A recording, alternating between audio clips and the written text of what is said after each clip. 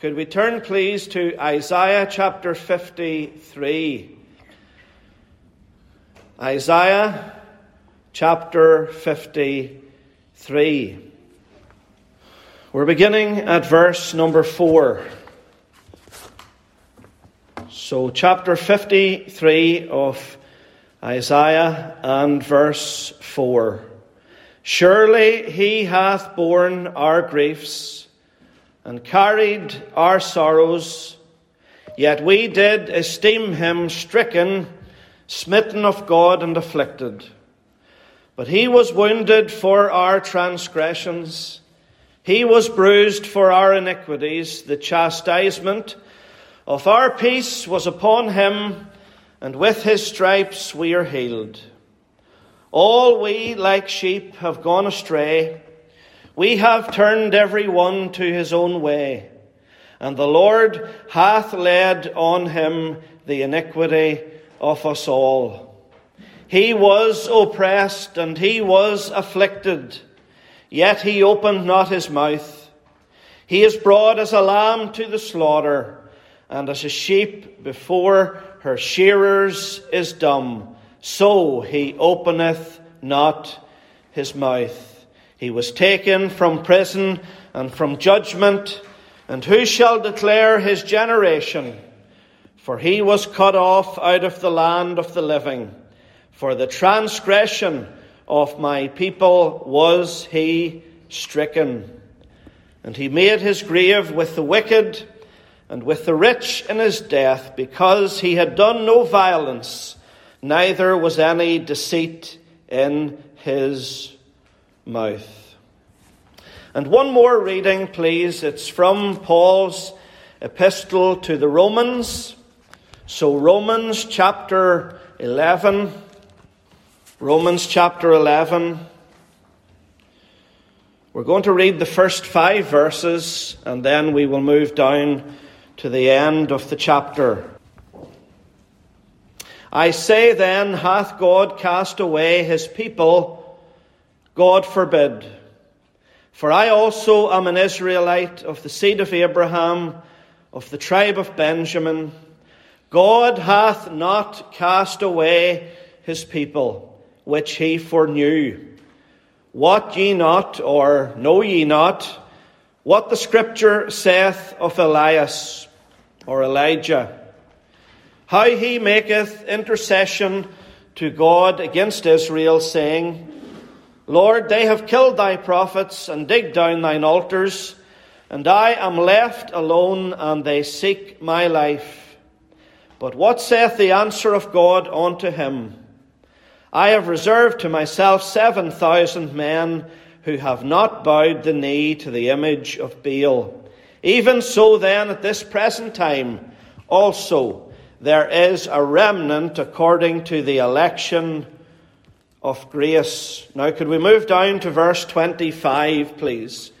The 25th verse of Romans chapter 11.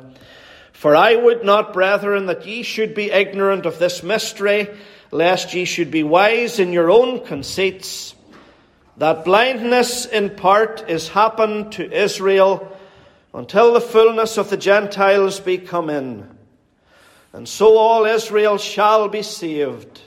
As it is written, there shall come out of Zion the deliverer, and shall turn away ungodliness from Jacob. For this is my covenant unto them, when I shall take away their sins. As concerning the gospel, they are enemies for your sakes. But as touching the election, they are beloved for the Father's sakes. For the gifts and calling of God are without repentance. For as ye in times past have not believed God, yet have now obtained mercy through their unbelief, even so have these also now not believed, that through your mercy they also may obtain mercy. For God hath concluded them all in unbelief, that he might have mercy upon all. O the depth of the riches, both of the wisdom and knowledge of God! How unsearchable are his judgments, and his ways past finding out. For who hath known the mind of the Lord, or who hath been his counselor, or who hath first given to him, and it shall be recompensed unto him again. For of him, and through him, and to him are all things, to whom be glory forever. Amen. Father, we thank you for the joy of being here today and to sing these beautiful hymns that have been such a blessing to us, not only this morning, but down through the years. We thank you, Lord, for the joy of reading your word together, the precious, inspired word of the living God. And we thank you, Lord, just for the joy of being in your house today and just to be able to listen to the still small voice of your Spirit as he speaks to us through the Scriptures. And we pray that the Holy Spirit will come now and help us to understand the Word of God, and that he will teach us precious truths about Israel, and most of all about our wonderful Saviour, the Holy One of Israel. For it's in the Saviour's name we pray. Amen. Amen. So this great text of Scripture, Romans chapter 11, verse 29, for the gifts and calling of God are without repentance. This chapter that Paul is writing here, Romans chapter 11, it's a chapter that deals with Israel. In fact, there are 3 chapters in this section that deal with Israel and the Jewish people. Romans chapter 9, chapter 10, and chapter 11. But what does this text of Scripture mean? For the gifts and calling of God are without repentance. Well, it just means that God has not changed his mind about Israel. God has not repented about Israel, his chosen people. He hasn't changed his mind. You see, the Lord has made an everlasting covenant with the Jews. And it's everlasting. And that word's self-explanatory. It's not temporary. It's not just for a certain length of time. No, it's forever. Some people say, oh, well, the Lord has changed his mind about Israel, and all the Lord's interested now is the church, us Gentiles in the West. Well, that's heresy.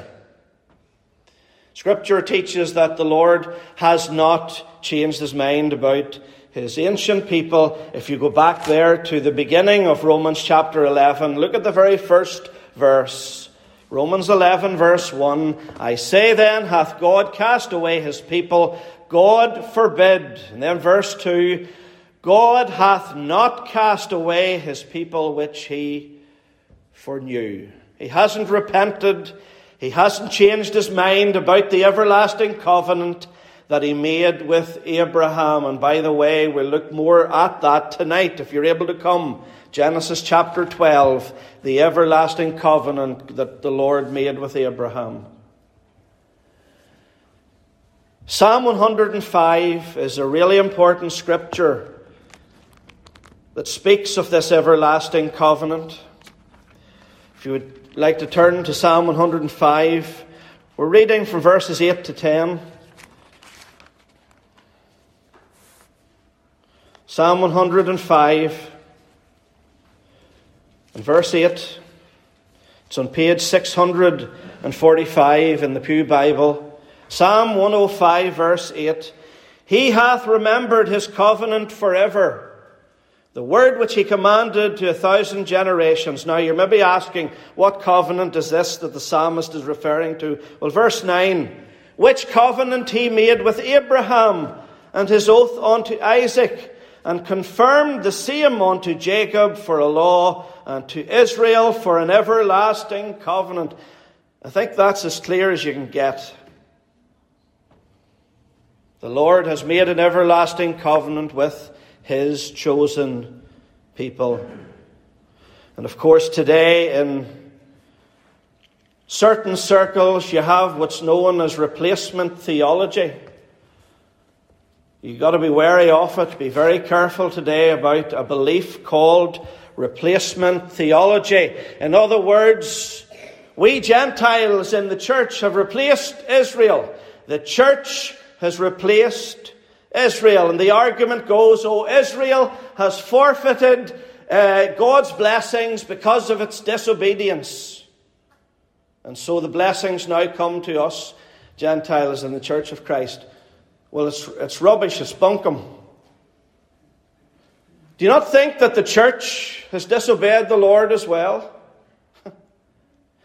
Is there any one of us that could stand up today and say, Lord, I've never let you down, I've never failed you? What terrible arrogance to say that Israel has disobeyed God and to pretend that we have never disobeyed God as the church in Ulster.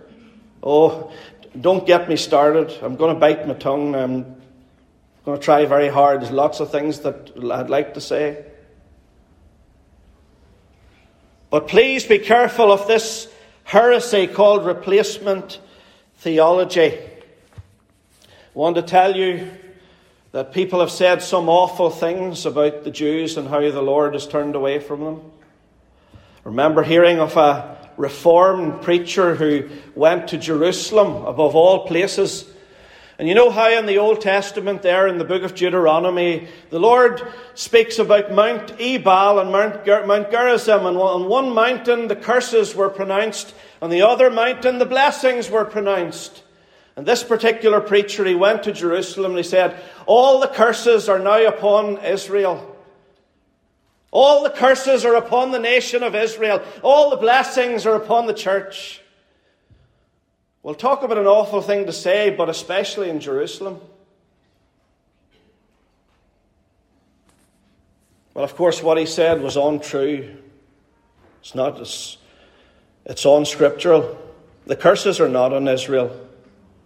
I want to tell you, brothers and sisters, that the Lord has a great future for his chosen people, for the Jews. We read that lovely verse in Romans chapter 11, verse 26. All Israel shall be saved. All Israel shall be saved. You see, Paul is not saying here, well, every Jew who has ever lived is going to be saved and going to be in heaven. That's not what he's saying. Paul is speaking here about the end of the Great Tribulation. The Jews that are left alive will turn to Christ. They'll all turn to their Messiah in repentance and faith. You see, during the Great Tribulation, sadly, 2/3 of the Jews will be purged. That's what the prophet Zechariah tells us. 2/3 of the people will be purged. It's sad, to think about so many secular Jews today in Israel. Do you know that one of the biggest pride parades is in Tel Aviv in Israel? They say that 10% of the Jewish people in Israel are religious. The other 90% are secular. So sad. But thank God there's coming a day when they will turn to the Lord. Just as we who are saved have turned to him and been saved by grace, so there's coming a great day. Paul describes it. He says, all Israel shall be saved. Yes, there'll be the judgment upon the rebellious Jews during the tribulation. And you can see that spirit today even turning against the Jews.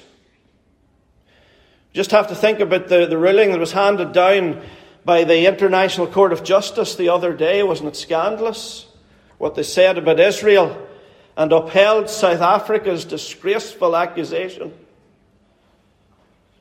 But we can see the world turning against Israel even today. But thank God the Lord is going to preserve 1/3 of his ancient people, and they're all going to turn to Christ. Every Jew that will be left alive at the end of the Great Tribulation will turn to the Saviour. They'll all be saved, Paul says.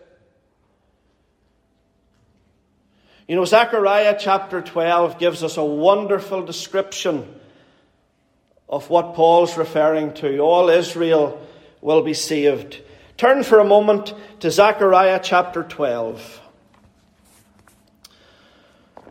So it's toward the end of the Old Testament.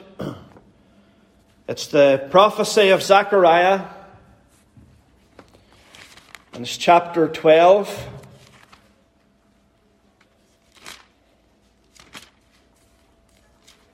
And verse 10, we need to go down to verse 10. Zechariah 12 and verse 10. And I beg your pardon, it's page 954 for any who are using the Pew Bible, 954. Verse 10 of Zechariah 12, the Word of God says, Now this is the Lord Jesus Christ who is speaking. This is the Messiah who's speaking. He says, And I will pour upon the house of David and upon the inhabitants of Jerusalem the spirit of grace and of supplications, and they shall look upon me whom they have pierced. And they shall mourn for him as one mourneth for his only son, and shall be in bitterness for him as one that is in bitterness for his firstborn. And then if you go to chapter 13 and verse 1, look at this amazing verse. In that day there shall be a fountain opened to the house of David and to the inhabitants of Jerusalem for sin and for uncleanness. Here we have a wonderful picture of the Jewish people, broken-hearted over their rejection of the Messiah, turning to the Lord Jesus Christ in faith. And as soon as they turn to him, we find that there's a fountain opened here for them. There's a cleansing fountain, and of course, that cleansing fountain speaks of the blood of Christ.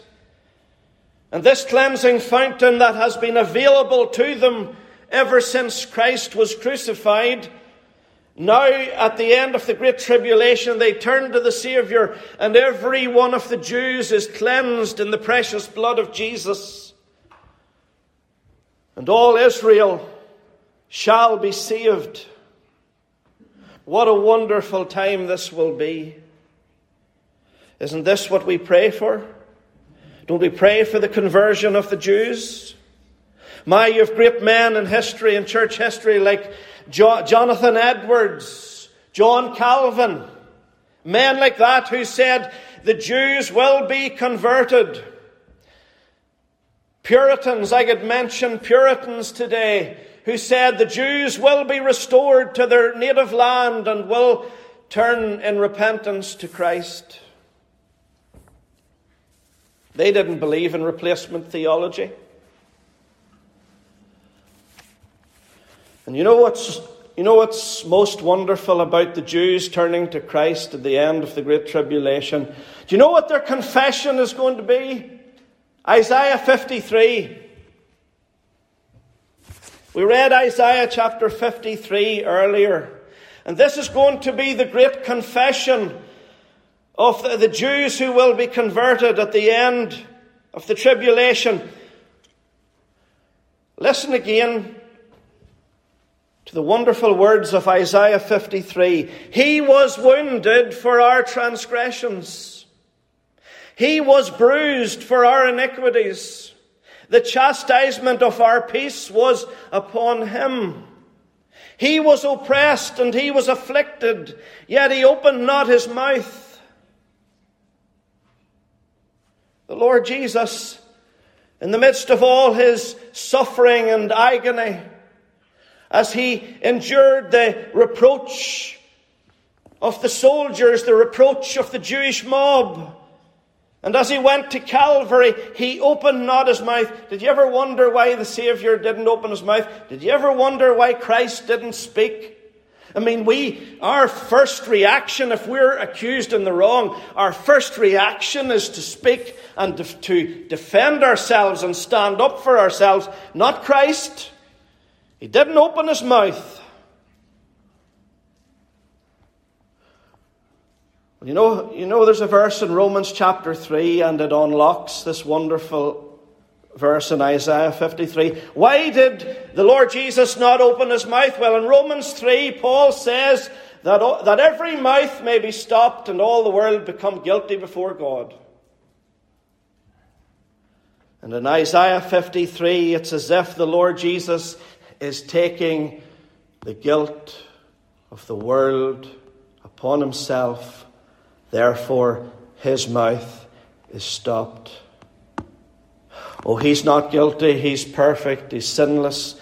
He's spotless. He's holy.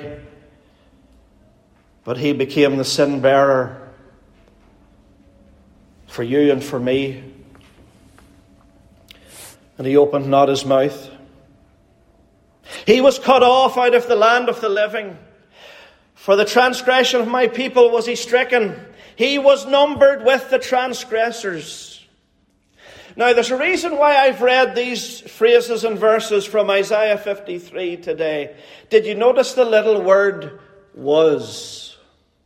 He was wounded. He was bruised. He was oppressed. He was cut off. He was numbered. Was. Whenever all Israel shall be saved, whenever the Jews turn to Christ at the end of the tribulation, they're going to cry, He was. He was wounded back at Calvary. He was bruised. He was oppressed. He was cut off. He was numbered. He was stricken. Can you see the Jews at the end of the Great Tribulation? And they're looking back to Calvary. And they're crying out this great confession. Isaiah 53 has become their confession. Was. You see, some people say, well, Isaiah 53 is a prophecy of the Lord Jesus coming and dying at Calvary. Well, we know, of course it is. But strictly speaking, if it was a prophecy, it would say, He will be wounded, He will be bruised, He will be oppressed, He will be numbered, He will be cut off, He will be stricken. Do you get where I'm coming from? The tense is all to do with the tense. But Isaiah 53 is in the past tense. And the simple reason for that is that the Jews are looking back to the past, to an old rugged cross on a hill called Mount Calvary, where their Messiah bled and died. All Israel shall be saved.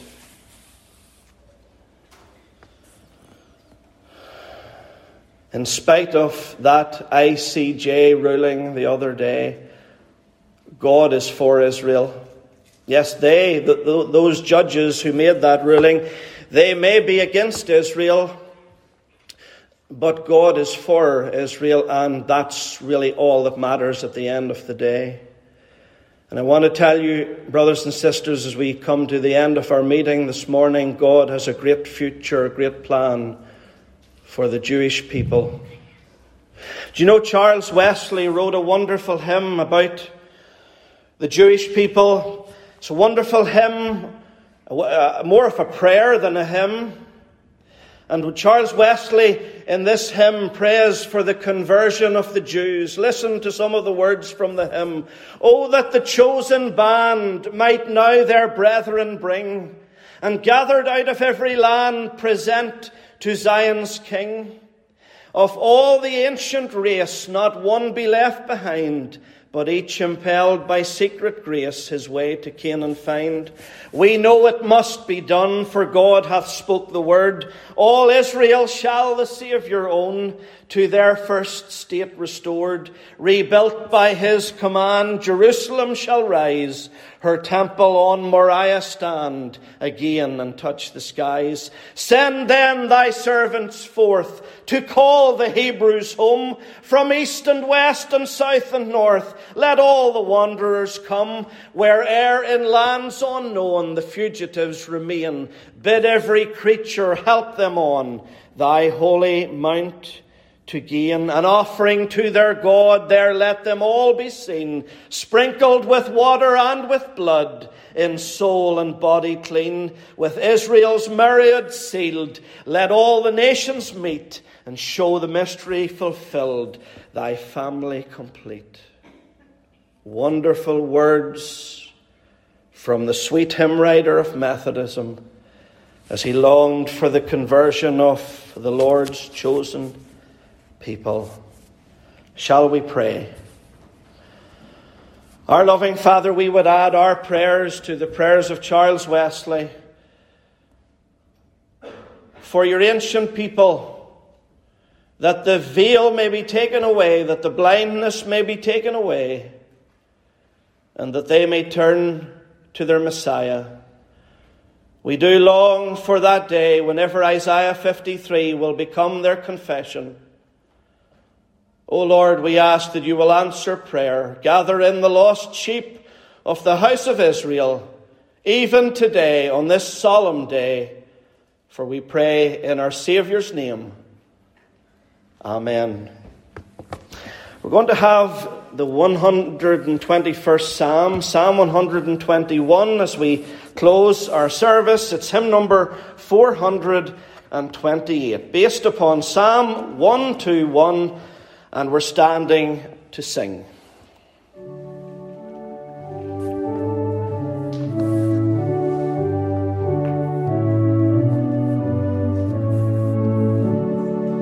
Let's stand.